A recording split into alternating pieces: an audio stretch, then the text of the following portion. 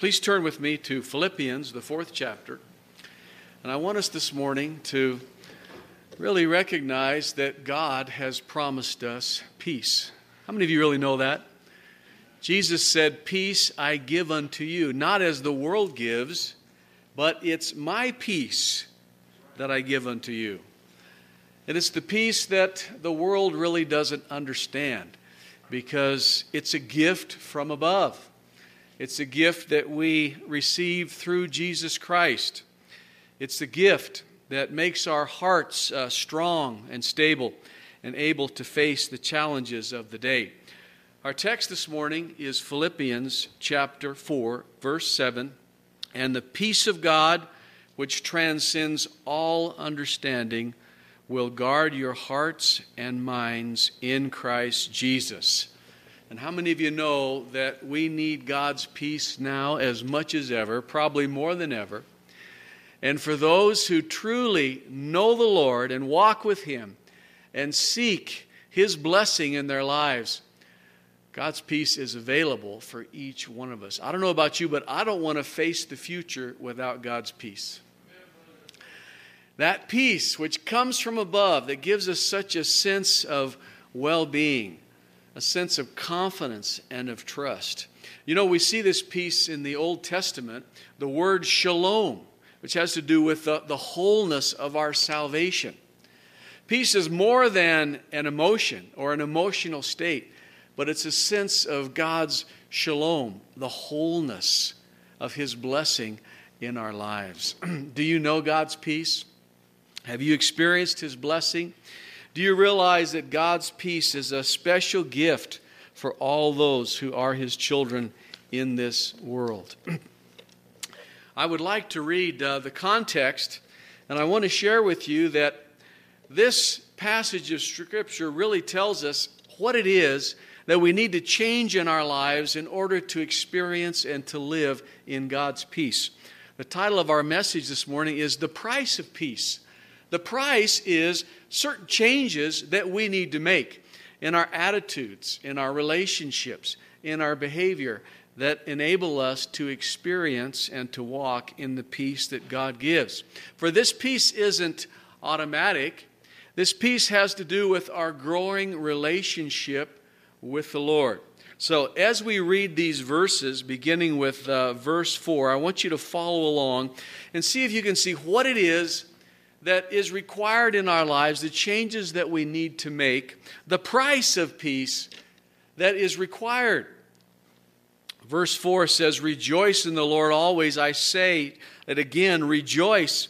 Let your gentleness be evident to all. The Lord is near. Do not be anxious about anything, but in everything by prayer and petition with thanksgiving, present your requests to God. And the peace of God, which transcends all understanding, will guard your hearts and minds in Christ Jesus." Finally, brothers, whatever is true, whatever is noble, whatever is right, whatever is pure, whatever is lovely, whatever is admirable, if anything is excellent or praiseworthy, think about such things. Whatever you have learned or received or heard from me or seen in me, put into practice, and the God of peace will be with you. I rejoice greatly in the Lord that at last you have renewed your concern for me. Indeed, you have been concerned, but you had no opportunity to show it. I'm not saying this because I am in need, for I have learned to be content. Notice this, whatever the circumstances. I know what it is to be in need. I know what it is to have plenty. I've learned the secret of being content in any and every situation, whether well-fed or hungry, whether living in plenty or in want. I can do everything through Him who gives me strength. Yet it was not good of you to share in my troubles. Moreover, as you Philippians know, in the early days of your acquaintance with the gospel, when I set out from Macedonia, not one church shared with me in the matter of giving and receiving, except you only. For even when I was in Thessalonica, you sent me aid again and again when I was in need. Not that I am looking for a gift, but I am looking for what may be accredited to your account. This is the peace, the gift of God. And it seems the older we get, the more we value the peace of God that passes all understanding. Do you think more about your peace and your mental health and your emotional condition the older you get? I heard the other day about an old couple that was just in a season of life where their minds were not as strong as they used to be, enjoying each other in a rather peaceful lifestyle. But there they were watching television one evening, and the husband said to his wife, "Dear, would you please get me 2 chocolate chip cookies and a cup of milk?" And she said, "Sure." They continued to watch, and she wasn't moving, and so he said again, "Dear, would you please go and get me 2 chocolate chip cookies and a cup of milk?" And she said, "Oh, okay." And so she left, went back to the kitchen, and was gone for quite a while. She brought out 2 eggs over easy and some toast and a cup of milk. And so he sat and he ate the eggs and the toast and he drank the milk. And he paused a moment and he looked at her and said, "You forgot the orange juice." We laugh about that couple, and we think of ourselves and how we go through the changes and adjustments of life. And we realize that, God's blessing. Aren't you glad that God is with us through all the changes and challenges of life? I think even my condition of my ability to think and manage my life with the strength and the wisdom and the intelligence that I want. Listen, God is greater than that need. How many of you know that God is going to take care of you through all the seasons of life, and He's going to deliver you to heaven someday? And it doesn't really matter that our strength diminishes as we realize that His strength is absolutely sufficient. Our trust is in Him. One of our kids, and I won't tell you which one it was though, said, "Well, Mom and Dad, I'll take care of you as long as you remember my name." Now, is that a good thing for a child to say? And I said, "Ginger, let's get her name tattooed on our hands." And so it is. We realize that life changes and our relationships are important, and the more dependent we become on others. As we read in this scripture, God has a plan for our peace. And we need that plan because worry can overwhelm us. We can give in to worry and find ourselves overwhelmed, not only emotionally but physically, as many of our physical ailments are related to worry and anxiety that is not managed. And so, in order to have the gift of God's peace, I want you to see 7 things here which really are important to walking in God's peace, the choices that we make. And they're all right here in the scripture. And so I would encourage you to follow with me. As Jesus said in Matthew 6, "Do not worry about your life, what you eat or drink, or your body, what you shall wear, or about tomorrow." He said, "Seek first the kingdom of God and His righteousness, and all these things shall be added unto you." So here are the 7 things related to the price of peace. Number 1, this is so important, make sure that you are a child of God. Make sure that you have a personal relationship with Jesus Christ, that your sins are forgiven, that your name is written in the book of life. You realize that God's peace is available for those who have peace with God. You can't use Christianity and Christian principles unless you really are a Christian. And if you're here this morning and you're not sure you're a Christian, I encourage you to stay afterwards and give us a chance to talk with you and pray with you so that you can be sure that you are a child of God and can begin to experience the gift of His peace. Number 2, we need to live in such a way that God will receive glory. You think about how much anxiety and uneasiness is about trying to make a way for ourselves, trying to be successful, trying to get what we want, trying to accomplish all the things that we would like to do. How many of you can say that your life really hasn't turned out the way you planned it? That's the common human experience. Does that mean that you're unhappy? That you do not have a sense of peace? No. As a Christian, you realize God had a better plan than I did in terms of how my life should go. And so I'm not living for my satisfaction. I'm living for God's glory. And we realize that God has a purpose for us. We realize that our life may not happen and develop the way we plan, but we live for God's glory. Number 3, we need to pray because that's what God's children do. Isn't that important? We pray. We don't use our energy worrying about our problems. We turn that energy into prayer.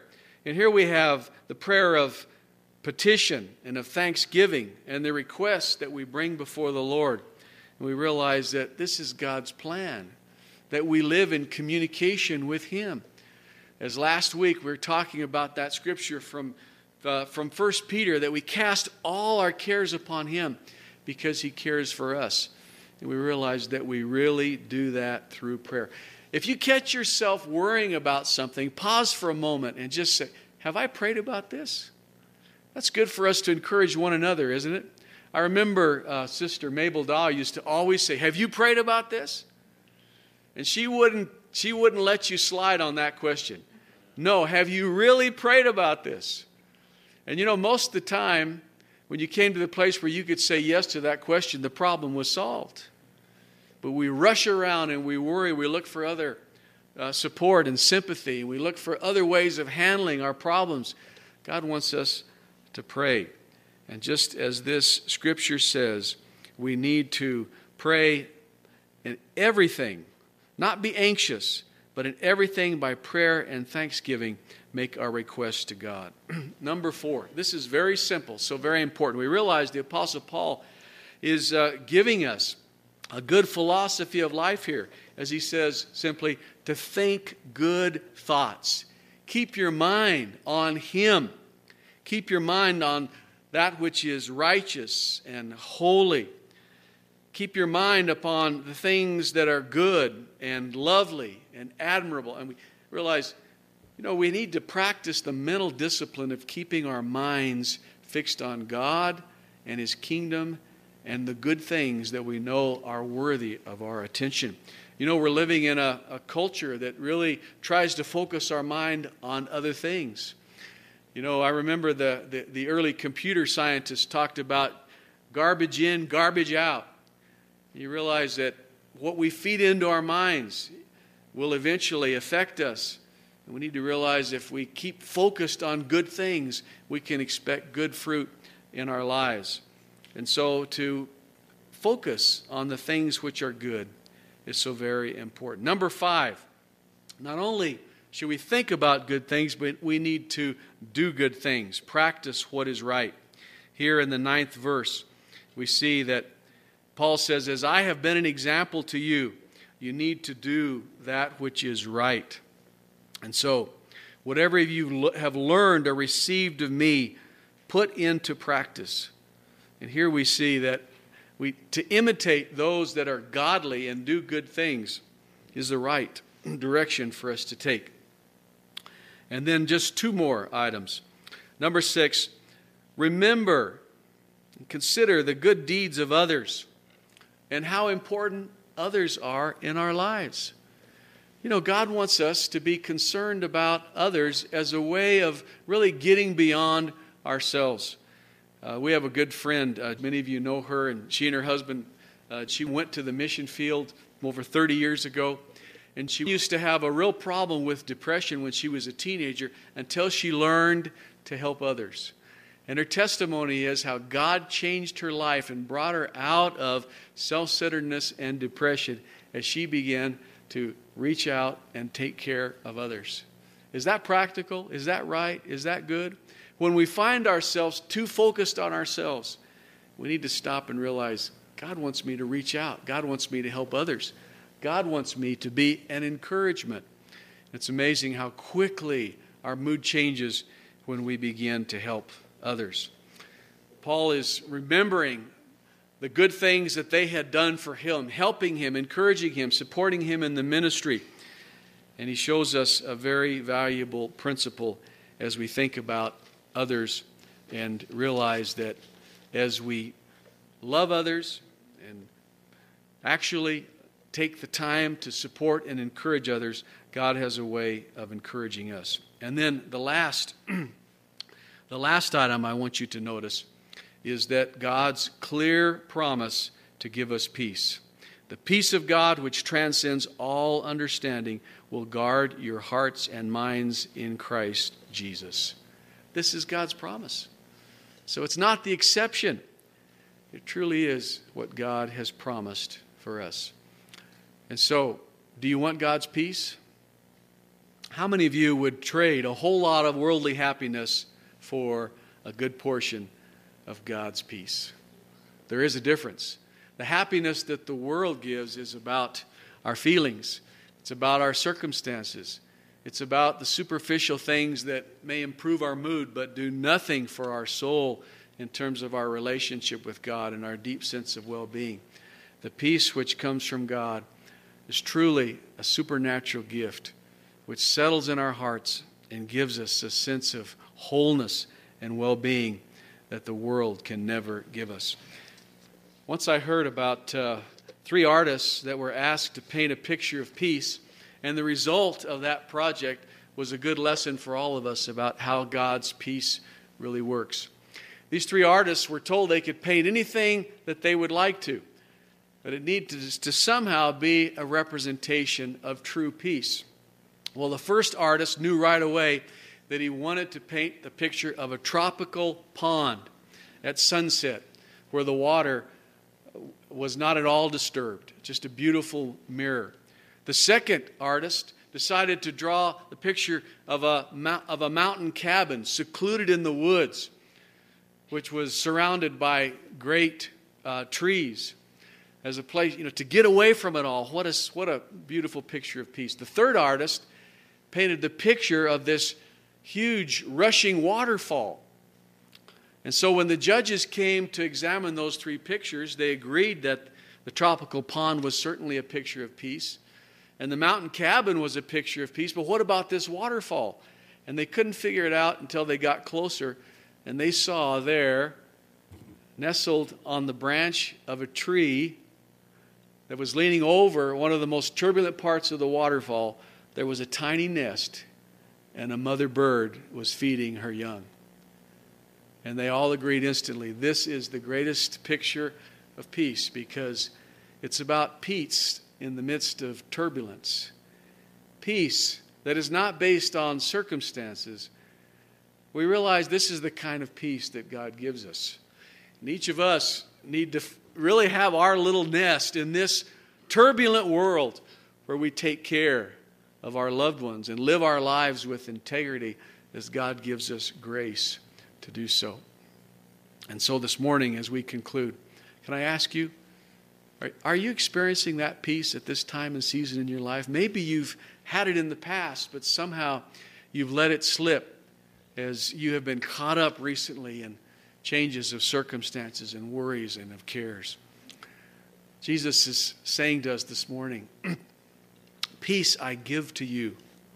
Accept it as my gift and know that this peace will guard your hearts. Lord, we thank you this day, Lord, for this scripture which reminds us and encourages us regarding the importance of your peace in our lives.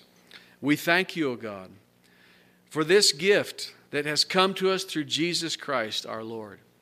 We ask you, Lord, to help us to consider this morning how we might in faith receive this word and experience even greater peace, that we might be an encouragement to others who also need this. And so, Lord, we commit ourselves to you. We open our hearts to the ministry of your counsel. In Jesus' name we pray. Let me ask you this question as we respond to God's word. How many of you would like to trade some worry and some cares for the peace that passes understanding by sharing in a prayer together right now where we just unload. We just cast our worries and cares upon him, and we ask him to just give us a greater sense of peace, knowing that we belong to Him, and He has everything under control. So how many would like to make that trade this morning? Trade some worry for some peace. Lord, we thank You, O God. And as all of us, Lord, get disturbed and confused, O God, and worry about the cares of this life, Lord, we want to make this trade this morning in faith as we turn these things over to You and we open our hearts to Your peace, which passes all understanding. Lord, we just place all of our cares and concerns for our families and our finances and our health, oh God, and our work. And Lord, whatever it is that's troubling us this morning, we just turn it over to You. And then, Lord, we thank You for the refreshing peace that You give us as we realize that You love us, that we belong to You. And Lord, You have everything under control. We thank You for this. In Jesus' name. Just say these words with me this morning. Thank You, Lord, for this peace which passes all understanding. That I am Your child. That I'm safe in Your arms. And that You have everything under control. In Jesus' name, amen. Father, we thank You for this time together this morning.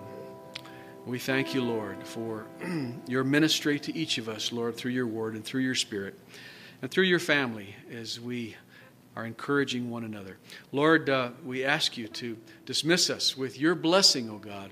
Help us, Lord, not to leave our peace here at church, but realize that it's Your peace in our hearts that is Your gift, O God, which is ours. As we live in this challenging world, we know that You are able to keep us and to use us for Your purpose, though our circumstances may seem overwhelming. We thank You, Lord, for this time together today. In Jesus' name we pray. Amen. Amen. God bless you this morning.